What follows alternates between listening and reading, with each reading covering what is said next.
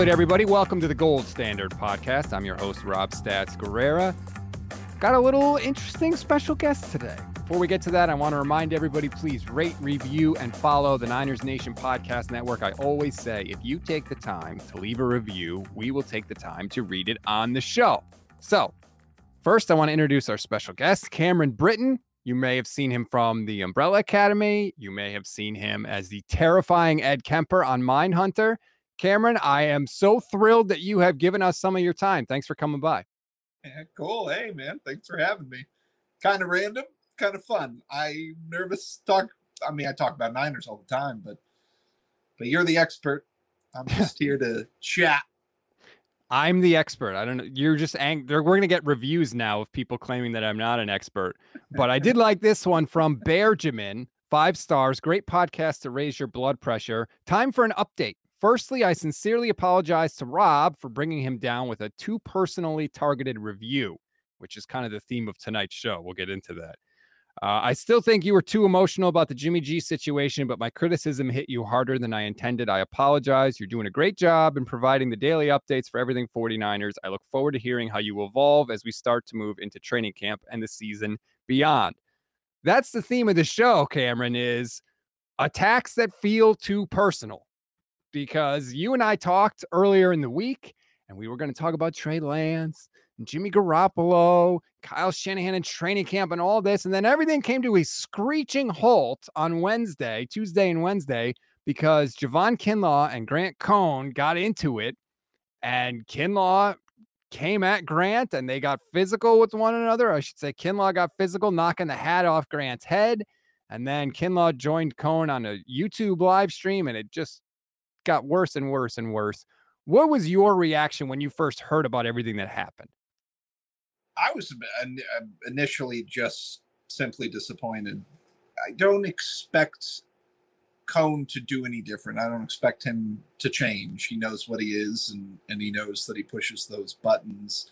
But I do, I'm more comfortable talking about Kinlaw and Cohn than I am Lance and Garoppolo, because I can empathize with being in a business where, you're kind of the face of hundreds of millions of dollars, and what you say matters, how you carry yourself matters, how you communicate matters.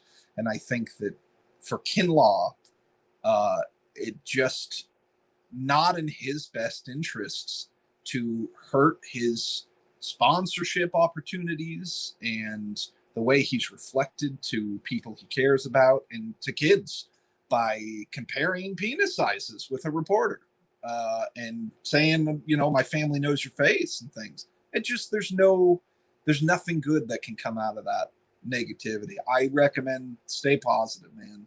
Just stay above it and let Cohn say what he's going to say and do what he does. It's not up to you. I was saying to you pre-interview that I just feel like there's been a couple of years where Cohn hasn't been in the building because of COVID.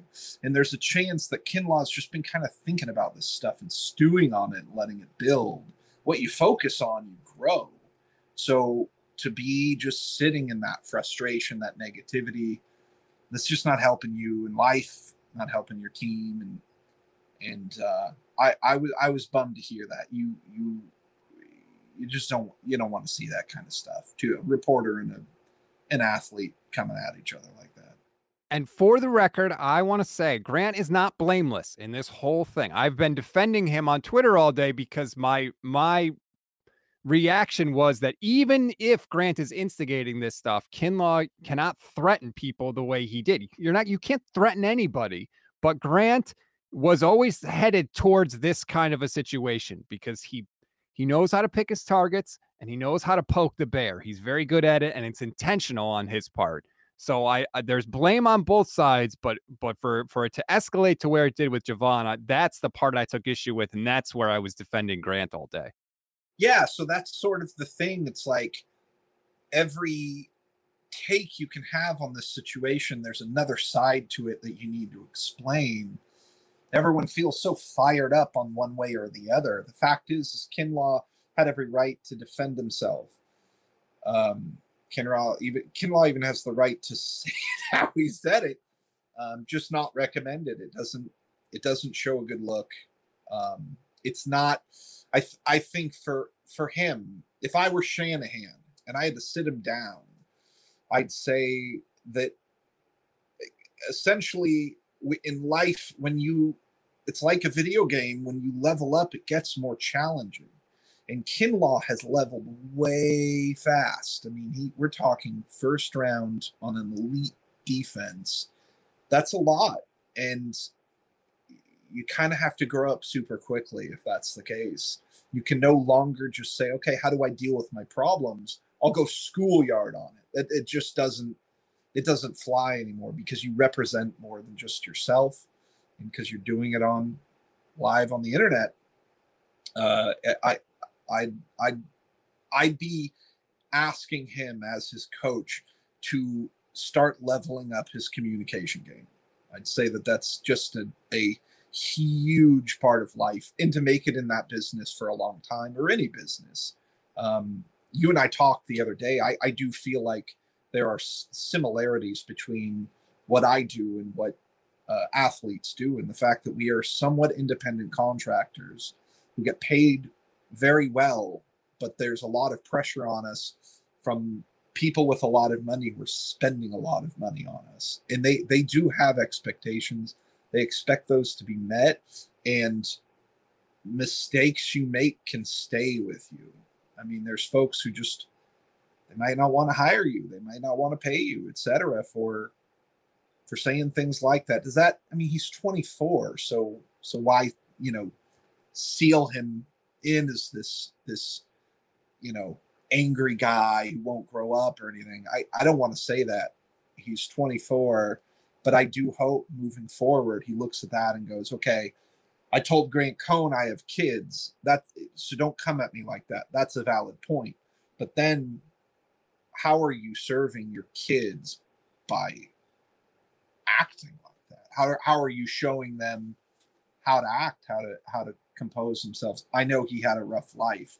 It sounds like his kids are set up better than he is. I hope that they look to their dad like, wow, my dad did so much. I'm super inspired by him. But there's that chance that they get into the schoolyard and they go, oh, my dad's comparing dick sizes and threatening people. I guess that's how I'm going to start handling myself. And I doubt that that's really Kinlaw's goal, but you get angry, and sometimes it can go a little far. And that's the sad part too, or one of the sad parts about this, is like it overshadows what was shaping up to be a great story, right? Everything before this about Kinlaw was all positive about how he was looking good after the knee surgery, and he was coming back, and Shanahan said he sees him outside his window, working hard every day. And there was a real kind of vibe among the fans of like, here we go. Here comes our first overall pick. He's going to be smack in the middle of the defense next to Armstead and Bosa. And like, here we go. We're going to get the Kinlaw that, the guy we thought could replace DeForest Buckner. And now it's just like this whole thing is just a cloud hanging over him. Yeah. Honestly, if I'm a Seahawk and I'm an O lineman, I'm thinking, cool, I know how I get under that dude's skin. Yeah. And I know I can get under that dude's skin. It never serves you to lose your cool. It's just something practice. It's going to happen. We're all going to lose our cool sometimes. But that one went on and on and on. And I just hope Kinlaw, someone shows him Richard Sherman eviscerating Skip Bayless, or Mark Cuban eviscerating Skip Bayless. Those men came with a prepared argument, valid points. They let Skip Bayless say his piece, and then continued to eviscerate him in his field, in communication, not in, I'm going to beat you up. Of course, that it's not an argument. We all know how that. Right. That's not really impressive. You're 6'5", 320, Javon. I'd put Javon in a chair and tie a hand behind the chair, and I'd still have him over Grant Cohn. So just work on, this guy's going to be expected to be a leader. I'm sure he expects that of himself. And it's definitely an interesting situation, one I wanted to ask you about, because it raises questions on what is a reporter in the social media era? What is Grant Cohn? Is he a reporter? Is he a journalist? Is he something else?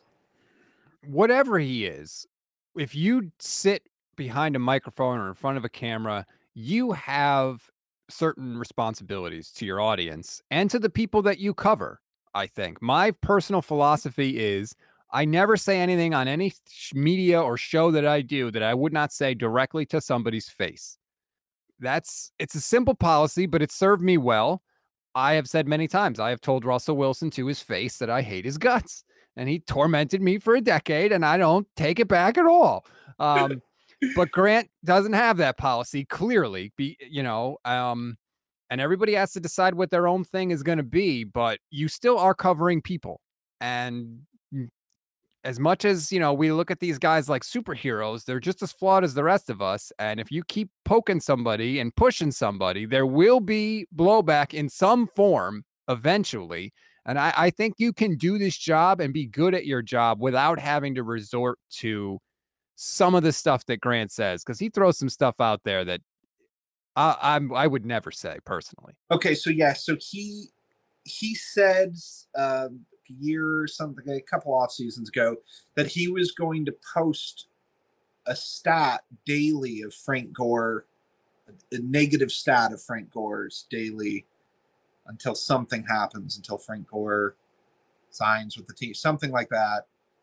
And I just thought then, like, this guy doesn't quite know the difference between challenging an athlete and disrespecting an athlete. I think that it's just about the last thing you want to do. I don't know what it is about athletes. They just, man, it's in the culture. Do not disrespect me. And I don't know why Cohn needs to go that far. He's super hardworking. He's mostly respectful. He's certainly respectful to the people who come on his show. He's helped a lot of people start their careers. He's been very inclusive in that. I think that he's got a lot of stuff I really like. I love someone who's fearless in their analysis. You don't always see it. But yeah, then there's this side that's almost like, oh, I'll get clicks if I insult somebody. And I don't know. I just feel like let's leave that in high school. Let's stop teasing people to get others to laugh and applaud. It's just lazy. And I don't think he needs it, man. I think he can out analyze, however you want to phrase that, most folks out there. I think he's excellent at his job. And I think that's why these guys want to say something to him, because he does make an impact. And I think if he considers that, Kinlaw as well, though, I think if they both consider the impact they make on what they say, then that conversation goes differently. And then it's about what they said and not how they say it, which that's just the way it goes. How you say it is often more important. It's what sticks. Yeah, that's true. You mentioned a little while ago, kind of, look, Kinlaw is a representative of the 49ers. This is an NFL team. He's getting paid millions of dollars. There's an expectation that goes along with that. You have been on Umbrella Academy, which is incredibly popular. Did you feel kind of the weight of that? Like, hey, this is a big hit show. Eyes are on me, that kind of a thing? Yeah. Yeah, absolutely. I mean, you can't help but think about that a little bit. And it's a cool job because it makes you kind of face whatever issues you're having. You kind of have to sort through them to get them out of the way. You kind of have to reflect on stuff. What is it I'm doing if I'm choosing to be an actor? Why am I being an actor? It's an easy occupation to compare. That's why it's similar to sports to me. You can end up comparing yourself to other people in your field and how they're doing. You can get lost in what people are saying about you. And if everyone's complimenting your work, it can have as an equally negative effect on if people are negative on your work. It can really affect you.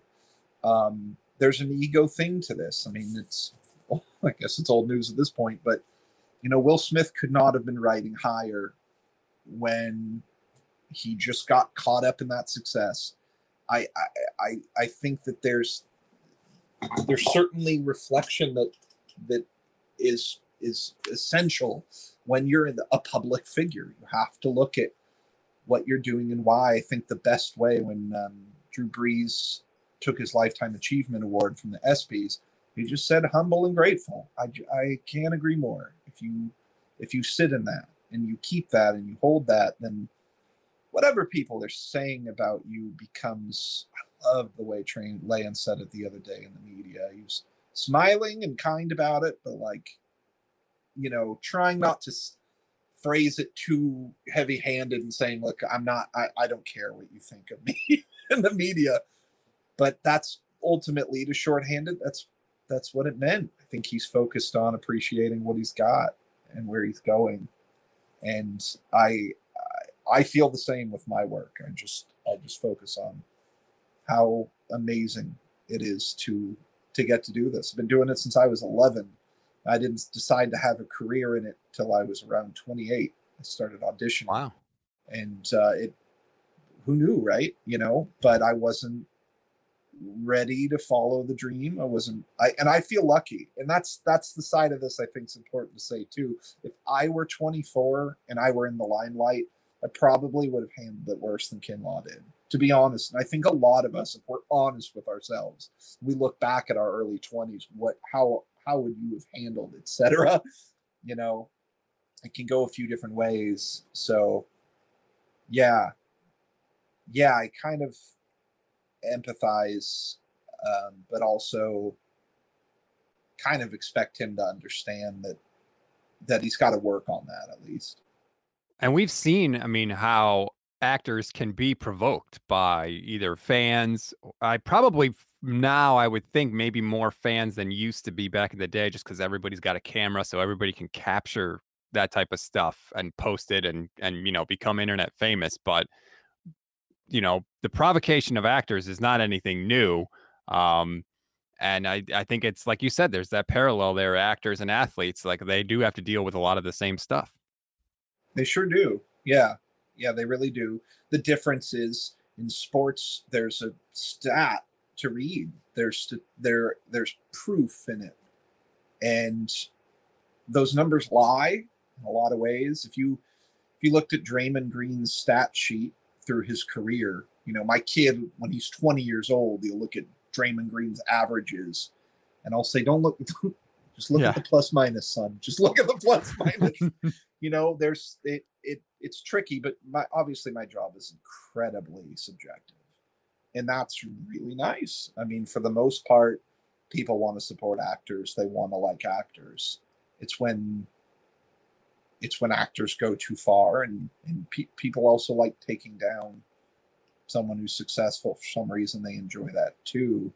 And that's what's funny to me about Will Smith, is he can go 40 years being the golden boy, and then one thing, and it's time for him to never work again, in some people's opinions. I think that it's a little reactionary. I feel the same with this Kinlaw Cohn situation. Yeah, this is not like, it's not like Javon Kinlaw should be suspended for half a season or anything like that. You know, it doesn't have to be so black and white all the time. It's something that needs to be addressed, and then we can all move on with our lives. I'm pretty sure Javon and Grant can sit down in a room somewhere, maybe with a couple other people in the room as well, and just like have a conversation and come to an understanding. It doesn't have to be like, you know, Javon Kinlaw can get suspended or Grant Cohn can get his press credential pulled and never cover the 49ers again. It doesn't have to be binary like that. That's exactly it. I kind of feel like if Kinlaw were willing to just sit and talk and hear Cohn out, that may have gone differently. Because, again, Cohn is kind of a two-sided coin of a guy, and he can really come across as respectful. Like, sometimes it surprises you, and you realize, like, no, he compliments these guys a lot more than we give him credit for. If you're Lynch, do you release a press statement, or do you just move on? You just don't bring it up. Niners don't say anything. I think what the 49ers are going to try to do is not do anything official. I think what they're going to do is we're going to say, let's not have Javon do any media for a while, and let's keep Grant way the hell away from him for a while and let this whole thing blow over. And if we can get away with that, that's the perfect plan. The problem is this story is kind of blown up. It was on TMZ. I don't know if we're past the point of no return with that, but I think if the Niners could dictate how this would go from this point on, I think that's what they would do, is because anything publicly that they do raises the profile of the story even more. Then it's on ESPN, then it's on profootballtalk.com, which, as far as I know, as we sit here right now, I haven't seen it break through to that extent, but anything official from the 49ers will elevate it to that point. Okay. Because I mean, I do love the conversation, the expectations of reporters and athletes, the relationship. What I find it fascinating, and all the players getting up and standing behind their teammate. It's really interesting. It almost makes you think that Lynch and Shanahan want to see what's going on there. Like, okay, how do you guys, because they could potentially get worked up. Kind of what I was saying earlier on what you focus on, you grow. Like they could really grow into this Grant Cohn problem. Next thing you know, these press conferences can get kind of nasty. If the whole group's kind of building this dislike for him, this open dislike, it sounds like it's getting pretty big. And that is something I would even think Grant's dad would start saying, hey, man, do your job and everything, but you don't want the whole team to dislike you so much that you can't even get an interview with him. You can't get straight questions out of him. That's not what you're looking for. Yeah, it's going to be, I mean, Kittle came out in favor of Kinlaw. Debo, who right now, is frustrated with the 49ers because of his contract situation. He talked about it. Eric Armstead called Grant a lowlife, I believe, on Twitter. Like the team is rallying around Javon Kinlaw for sure. Fortunately for them, the rest of the 49ers press corps is pillowy soft, and they will ask no contentious or even tough questions in any way, shape, form, or fashion.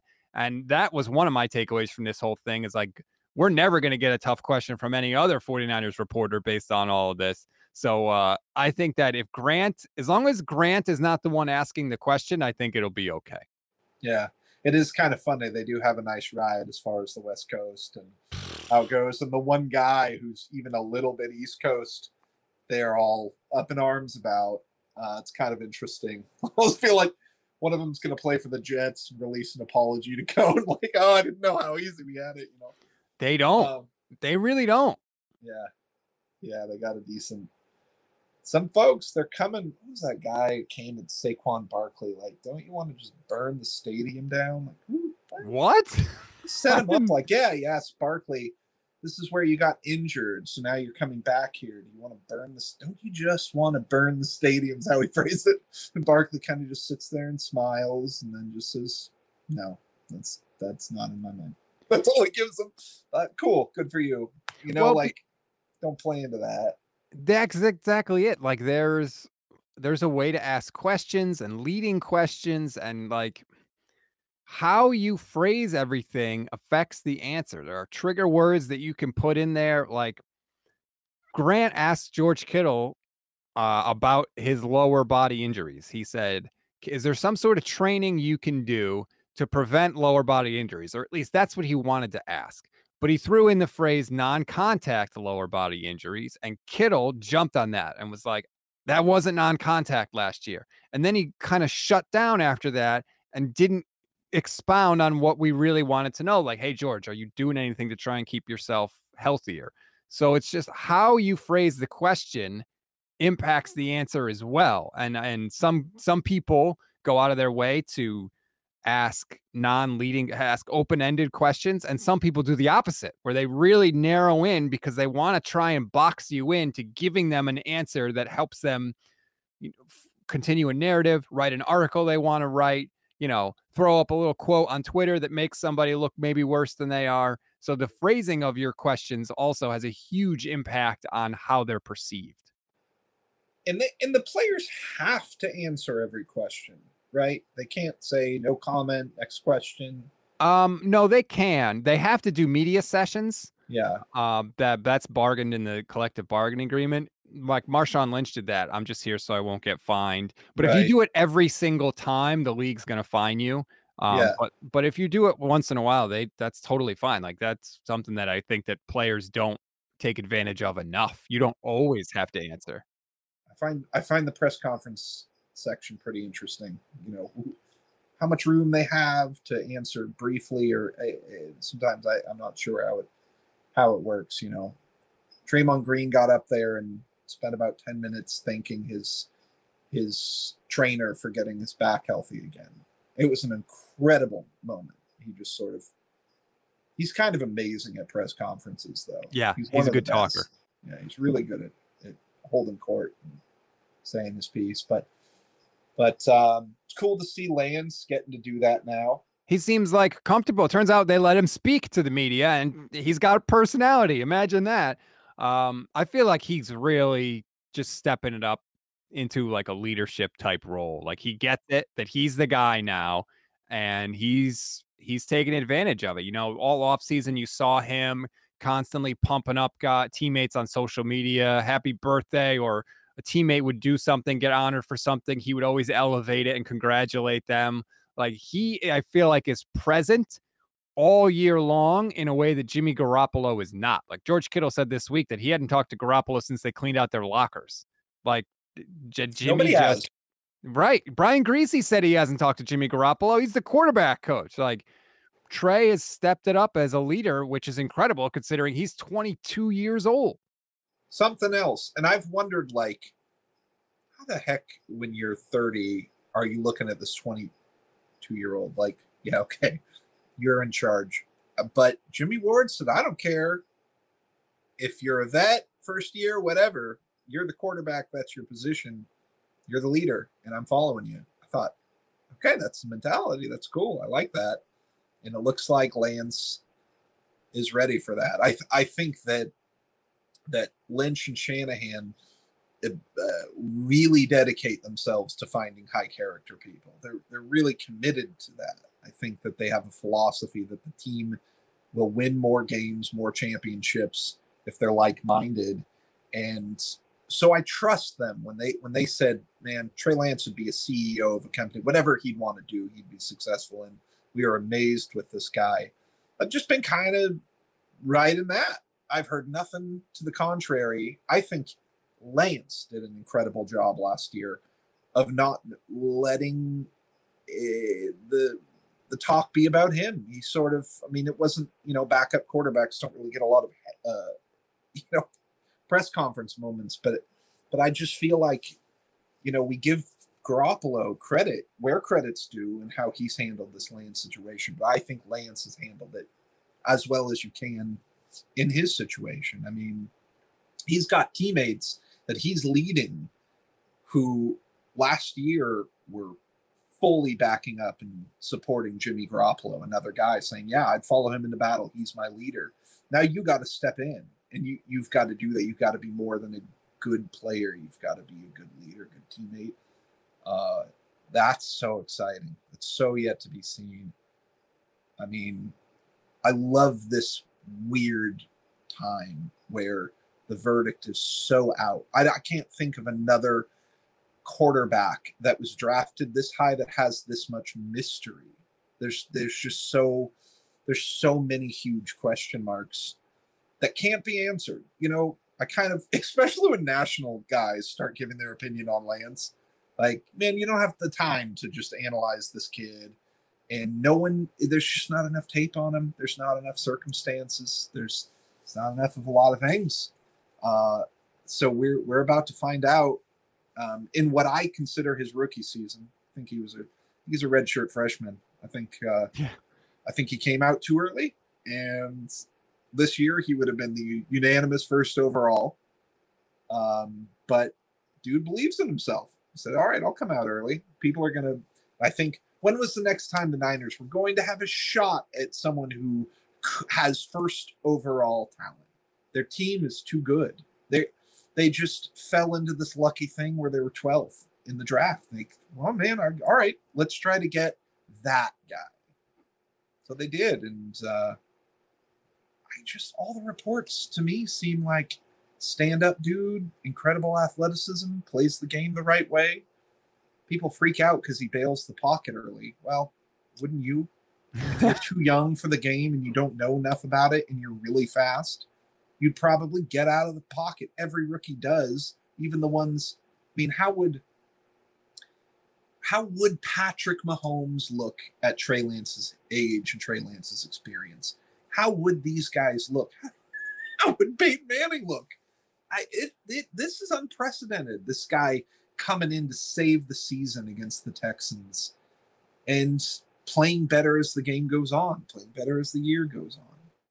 It is kind of a perfect storm. Because he's played like just enough, right, for people to have hot takes about it, good or bad, because he's played the 10 quarters. It's almost like if somebody watched a trailer of something you were in and was like, Cameron Britton sucks. He was terrible in that role. He never should have been Ed Kemer.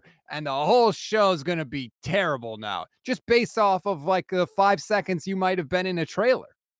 That would be frustrating. Like, why are you trying to put a pin on this? How does that make you look? This definitive, it's probably things that should be more irksome to me on Twitter, but the definitive nature of people's points drives me up the wall. This guy will be amazing. This guy will be terrible. That's why we love this sport. It's not about you, man. You shouldn't be patting yourself back on predictions. But it's fun to make predictions. That part's fun. It's just to put a stamp on it, these emphatic, dramatic, often negative stamps on things. It just kind of looks absurd to me. I think it's one thing to say, I just don't see it with Trey Lance. I don't think freezing cold takes should cover that. You know, if someone goes, I don't know, I'm just not seeing what everyone else is seeing. But if someone's going, you know, Trey Lance is trash, then if I'm freezing cold takes, then I'm keeping that in my books. You know, that's going pretty hard and pretty far. Facts are, we just don't know. And again, it's pretty unprecedented. This Jimmy Garoppolo situation included. This wait. How often in sports is there nothing to do but wait and see? And we just sit. No one knows what to say. I mean, is he going to get traded? Is he going to get cut? How is this going to? There's just no way to know. We don't do good with I don't know. Yeah. And wait and see. We struggle in those areas. Because it's not like, I mean, look, I've done consulting for people. What I always tell people is don't straddle the line and start with your conclusion first and then build your case. Trey Lance is trash. XYZ, you know, not accurate, whatever. Like you got to come with your opinion clearly and concisely and right out of the gate, and then give your supporting evidence, as opposed to building your argument brick by brick and then coming to an ultimate conclusion. So we don't like I don't know. We don't like wait and see. No, and we're not used to it. We don't know what to do with it. And that is, I mean, I feel like John Lynch and Kyle Shanahan are some even-keeled dudes. They're kind of more patient than this business is used to. They're kind of more patient than any of us are used to. It's a show me now league. And that's sports. And all of us having to be patient on seeing. They said from the get-go, forget the scouts, the analysts, they're up there on the draft going, this Trey Lance kid could be special. He'll probably sit his first year wherever he goes. Everyone knew that. And they said it in their opening presser. Yeah, we got Trey Lance. He's a work in progress. We're going to have Jimmy start this year. Trey Lance it would be a huge surprise for him to take over for Jimmy. And that's what happened. But we get so excited. And I don't blame anyone. I want to see Trey Lance play. There's so many times last year I was calling for him. Probably every game. But those are my thoughts on Jimmy. I don't know. I'd rather I'm not a great sports fan. I'd rather lose and be entertained than win and be bored. And Wow. I just want it to be a good game. Like, one of my favorite quarterbacks to watch was Tony Romo, because you never knew the play was going to be exciting. You just didn't know what it. But one of my other favorites was Rex Grossman for the same reason. Where's the ball going to go? Is it going to go behind him? Is it going to go to the sideline? Is it going to hit a cheerleader? Like, you don't know. I love that just entertainment value. That's why I'm here. It's all that sports are to me. So Jimmy, just never once have I said, wow, I've just never once seen him make a throw that I've thought, well, not many can do that. I just, every time he throws, I think, well, yeah, you should have, it's what you're supposed to do. That throw is what your job is.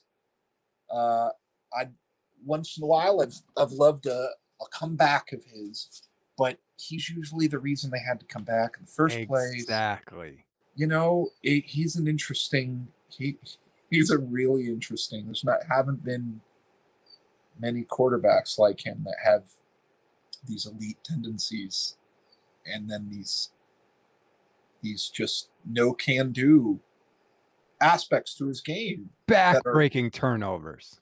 Yeah. On first down. I got to get off the carousel. The Jimmy Garoppolo carousel is struggle, but win. Play great against a terrible team. Everybody talks you up.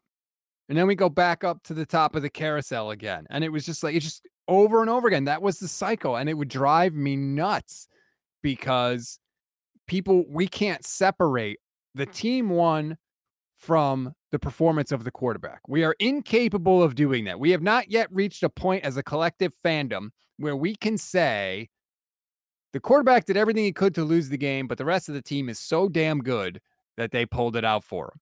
And that's basically what it was with Jimmy. Yeah.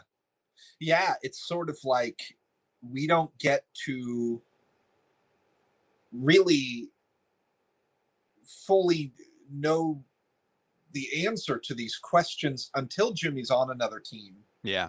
And until there's another Niners quarterback who plays well. Because I think some of the Jimmy followers, if Trey Lance balls out, they'll go, oh, that's what it looks like. Oh, okay, that is different.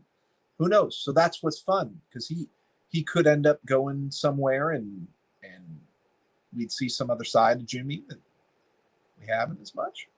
That'd be cool. That'd be cool to be wrong. That'd be really fun. Wow, you just uttered a statement that I don't think anybody behind a microphone has ever said. It'd be cool to be wrong. It's fun to be wrong. This fellow apologized to you. Oh, in the reviews. Said he came too hard. That's true. I love that. I love that. I do appreciate. I always say, I will totally admit when I'm wrong. It's not my. I don't know how to phrase this without people going nuts. I say what I think. I look at a situation. I look at what people say about it. I look what they do, and I try to read between the lines and come up with what I think is happening. When I do that, I'm not thinking, is this going to be correct? All I think is, here are the facts. Here's the context, and here's what I shoot out. That's all I do. If I'm wrong later, I say it. Like, that's okay. No one expects me to be 100% accurate in everything I say. Nobody is. The teams aren't 100% accurate. How many guys do they draft that stink? Like, so there is no expectation of perfection. So it's okay to be wrong. If you're wrong, just admit when you are. Yeah, man, you can go through life being wrong and being embarrassed, or you can be wrong and be curious. You can go, oh, I was wrong. Teach me something. What was I missing? That's cool.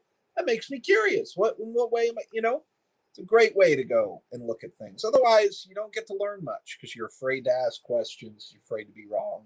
We all dealt with it in school. There's kids who tease you if you don't know something. It's unfortunate. It's unfortunate, that mentality of you don't know something, let's tease you.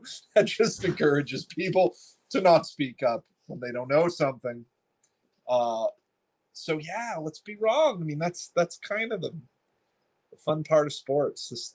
This sort of authoritative, an end all be all knowing thing is really confusing to me. I think it's just takes why we love it kind of out of the sport. I would love to hear Cowherd get up and go, man, and I do not. He's done it a little bit. He'll say, I don't know who's going to win this playoff game. I don't have a feel for this one. It could go either way. Really admire that. It's kind of a, sounds vague, but I think you could look at it as it's actually kind of specific. He's really looking at that closely and being honest. I don't have a feel for this. I can't tell you who's going to take this one. I'd like to see a little bit more of that. I worked on Colin's show for a while at ESPN. Yeah. So I worked on his show for a little while, and he didn't know my name. And all he knew about me was that I wore a leather jacket every day because it was always freezing inside ESPN. So I wore a leather jacket every day. He used to refer to me as the kid in the bomber jacket. And the one thing that I loved is I would get his lunch for him every day. And everyone was like, why do you get Colin's lunch every day? You don't have to do that. And I would be like, I love getting Colin his lunch because then Colin buys me lunch every day. And I'm going to go to the cafeteria anyway. So what difference does it make if I have to pick up one more meal? So yeah, I used to work on his show and I would bring him his lunch every day. And the two things he knew about me were that I wore a bomber jacket and that I was married. And that was it. Colin, someone brings you your lunch every day. Learn their name. I mean, it's not like he's traveling on the road, meeting new people all the time. It sounds worse than it is. Okay. He was always nice to me, and he would listen to me. Like Colin will listen to anybody, and he'll take what you say and turn it into a philosophy or something on the show. Like he's very open to ideas for his show from anybody. But he doesn't. It's like, do I need this to take up space in my brain, or can I fill that space with something else that could help me on the show? And he looks at it as like, well, this is non-essential information. I'm going to fill it with something else. So it sounds, I don't mean that to say like Colin is a huge jerk. He's not. It's just his brain works differently. That doesn't surprise me though. He's locked in. That guy's he's locked in to his points. Is that you can feel the work coming off him, and that's something at least to admire. Agree with him or not, this guy stayed up last night and composed this argument, this point. I like that a lot. You can kind of tell when it's halftime of the Warriors game, and the guys up there just kind of spitballing. They didn't really have any analysis. Then you're more of an entertainer than an analyst at that point to me. I think most of them look at themselves more as entertainers than analysts, to be honest, which is frustrating. Because I think big word, isn't it? It does a disservice to us as fans, the consumers of the product. Like, tell me something I don't know that I can't tell myself from watching this. Isn't that why they have all these former players up there? Is you watch the game with different eyes. Like you're a perfect example. If I were to watch a movie or a TV show with you, you would have insight into how possibly things get shot, things get done, the process behind things that I will never have as someone who's not an actor. That's what I want to know from them. Right. And to not give us that is disappointing. I agree. They must be. They're doing their research, so they must enough listeners and viewers must just want it basic, because that's all I want, and that's what I like to find. The folks who, this guy Jack Hammer, he breaks down the film, man. I mean, that's what I want. I don't know what I'm talking about. I don't know what I'm doing. Well, if you can find a way to explain the wide nine alignment to me, I really appreciate it. Thank you, and I'd like to see more of it too. You circle your guys. Trent Dilfer do some stuff. Looks like Alex Smith may get pretty specific. He seems like he may have a good gift on sharing insights, actual insights. Kind of funny though. Like, these guys will be in the game for so long, you'd think they'd have more to say, but not always. It's a different job. It's not different job. It's not about how much you know. Whether you're doing this job that I'm doing as a host of a show or an analyst, it is not about how much you know. It's about can you take what you know and distill it quickly into something that's digestible and memorable for the audience. It's So beautiful. It's difficult. Yeah. Can you, when you sit down to watch like a show or a movie, can you just enjoy it and consume it as a normal fan? Or are you constantly looking and being like, oh, I bet that scene was a pain in the ass to shoot? I've gone through phases of both. There was a minute where I got so obsessed with the critical element to my career and just picking apart every single aspect of a film or movie. It drove my wife absolutely nuts. So I started a film class, and that helped a bit. But then I realized I couldn't turn it off, and I was starting to kind of overanalyze, overthink. Kind of lost the point to all this, and I had to loosen up and forget and let go. That isn't my job. My job essentially is to not think. My job is to get, and that's another way that actors and athletes are very similar. There's a lot of work you have to do on clearing your mind and just being very present and not thinking at all, just reacting. You hear that, a little bit of a trope, but you hear that in acting classes. This acting is about reacting. Well, sports are exactly the same, but there's this just sort of impossible to describe in between of action and reaction and on a field that, Curry mentioned. He said, I shoot well when I'm not thinking about my form, but when I'm aware in adjusting my hips or whatever, that's when I miss. And that's sort of the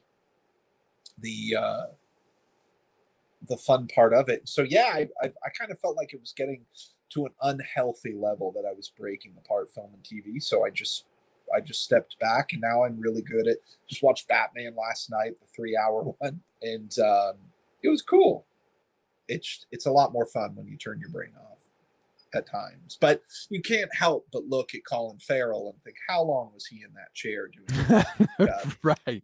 How much did what they came up with affect his performance, what he did with it, when did they start that process, what input did he have on it? That kind of stuff is fun and fascinating. It's sort of there's just like a cool mix in my occupation of planning and not planning and knowing when to do what. When you don't plan, when you got to just get there, get to set, see what it's like, and react in that way. I'm sure it's very much the same in sports. Like, you can only watch so much film breakdown of the Washington Commanders before you just need to get on the field, get in front of, Trent Williams is Niner now, but you have to just get out there and deal with that athlete you're against. I watched an interview with you talking about playing Ed Kemer and how you had to go to a dark place to portray a serial killer. And one of the crazy, like, a serial killer, yes, but like among serial killers, he's crazy. And it made me think of, because I think that Kyle Shanahan used this exact phrase, dark place, when talking about Debo and like where Debo goes before a game, how you have to get into a frame of mind that is quite removed from who you are normally and is kind of scary. Beautifully put. I think that kind of the two modes in acting and in sports is like pure fire. Get that adrenaline up so high and just go. I think Denzel is that way. Denzel is someone, if you're working with, you have to be on your toes. And then I think there's the Stephen Curry peace of mind. The calmer I am, the more at peace I am, the better I'm going to be. And I think that's generally what you see in sports in a lot of ways. And maybe it depends on the position, but acting's similar. There's some folks, it's like, dude, these people are crazy. They're going to go 100%, going to go super hard. I'm more of a peace of mind guy. I just want to get up early, do a lot of stretching, do some breathing, a little meditating. I want to get kind of super relaxed and calm and open, just so I can kind of go with the flow, whatever's going to happen next. It's kind of a different style, though. It's not an attacking style, which it has its pluses and minuses. I think it takes me a little longer to warm up than some actors. I think Debo's warmed up. Let's put it that way. From the first play on, he's ready to go. And I think that's part of why we admire him so much. I think it jumps off the screen that this guy is gonna fight. He has some of the best 3-yard runs I've ever seen. You know? I admire him. I love that guy. I think Debo's kind of my favorite guy on the Niners right now. All right. I have tried really hard to be really smooth and kind of weave in and out between sports and acting, but I don't want to let you go without asking a bunch of stupid fanboy questions of an actor. Cool. So if you'll indulge me, I have a list. Yeah. First one, is it fun to get shot on camera? It's fun to get shot on camera. It's very fun. They strapped a vest to me, and there's all these mini explosions going off on my chest. You kind of shake your body and pretend to die. That was a pretty good time, yeah. It looks like it would be fun. You kind of want to get it right because they set up a backup vest just in case, but they don't set up a backup to the backup. So you could be costing them unspeakable amount of money if you don't get it right. But yeah, it was a blast. What is the toughest thing to film that people don't realize is tough? Mornings. Why? Because you're getting up and having to be on your A game in the morning. And your call is early. I think people think actors work out all the time because they're vain. Some of them might be. But I think Tom Cruise and Charlize Theron, etc., are in that good of shape because their energy needs to be through the roof. You have to, doesn't matter what mood you're in, you have to be portraying that person then and there. And you really have to be connected and going. So I think energy is kind of what makes the industry go round. I think it's important I'm getting older, so changing what I'm putting in my body as I drink whiskey in front of you out of a bottle. Whoops. But I'm not working right now. Don't judge me. Yeah, I'd say probably just the energy, the present, all that. We all have problems in our lives. You got to forget them all. So I'm just looking on IMDb, did a movie that's going to come out this year, I believe, with Tom Hanks. Yeah. A Man Called Otto. Yeah. Do you think that they're like, people think, okay, we're going to be working with Tom Hanks today. Like they have an expectation. So kind of like what you were just talking about with Tom Cruise bringing the energy, like people expect Tom Hanks. They have an image of him that they expect him to live up to, and he's got to live up to that, whether he's sick, whether he's tired, whether, whatever the case may be. I know there wasn't a question there. I missed. Yeah, no, he certainly does. Yeah. Does he live up to it? He more than lives up to it. He's the GOAT, man. He's the GOAT. He comes right up to you, and everything about the way he carries himself says, hey, man, just relax. I'm just a guy. You're a guy. Let's hang out. Let's have a conversation. Puts everyone at ease, and he loves people. I mean, I wish I loved people half as much as he does. He runs up to them. There'll be some neighbor, where we're shooting in some houses, and someone down the street happens to be walking by. He'll run over to make sure to say hi to him, and he'll be driving with his driver and see someone get married and jump out and photobomb their wedding. It doesn't always work. They don't always know who he is. So now he's a weirdo asking hey, there's a foreign couple he did that too while we were shooting. He had no idea who he was. So he was just some weirdo who wanted to be in the wedding photos. So it's not always going to work when you're extra friendly, right? But he really is America's dad. He's sweet and wholesome and approachable and incredibly loose and free. He makes everyone look good because he'll add a line, say, why don't we say this? Or he'll add some blocking, a concept from the director. He'll throw out a scene idea, and they'll get incorporated because they're good ideas, not because it's Tom Hanks, because he's throwing out the good stuff, and he's just, I believe he's into transcendental meditation. He's got a real clear head, and he can show up to work and just be an idea machine. Cool. It's very cool. That is awesome. But, they always say like, oh, don't meet your heroes or whatever. But I have never heard a bad Tom Hanks story. Doesn't happen. No, me neither. Never heard it. I mean, if you're that famous, you love attention. But some folks love attention and you don't love giving it to them. It's sometimes it's more of a symbiotic relationship. And in Tom Hanks's case, if he wants to take the floor and say something, it's just such a pleasure to listen to him. And he doesn't need it. It's not like he's on set, bothered. Often he's just sitting there with his eyes closed, relaxing. It was really easy. It was one of the easiest shoots I think I've done. He'd be talking to you, they'd say action and kind of turn and start acting, and then they'd say cut, he'd finish his story to you. It's cool.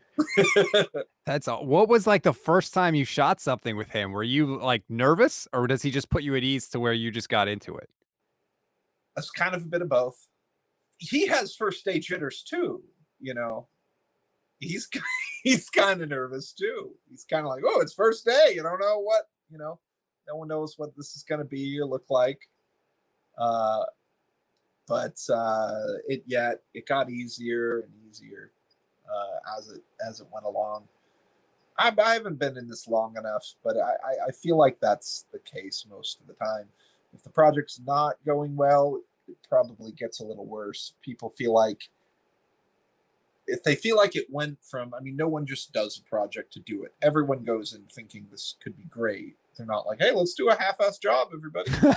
But if you're partway through the project and you start wondering if maybe this one's not very good, you can see people's energy drop off. And that's infectious. It's hard to, Pacino talked about that. He only wants to work with people with that, go. Because if they're kind of lax, then he is. He'll kind of follow suit. And I know exactly what he means, I like direct. I loved working with Fincher because he's there to work. And he keeps my spine straight. People set the tone, right? Again, it's like another crossover between athletics and acting. There are people that just set the tone. Kittle does it for the Niners. Debo does it. Yeah. People take their cue off of them, and if they come in down and kind of half-assed, like you said, it affects everybody. The Bucs said that when Brady showed up.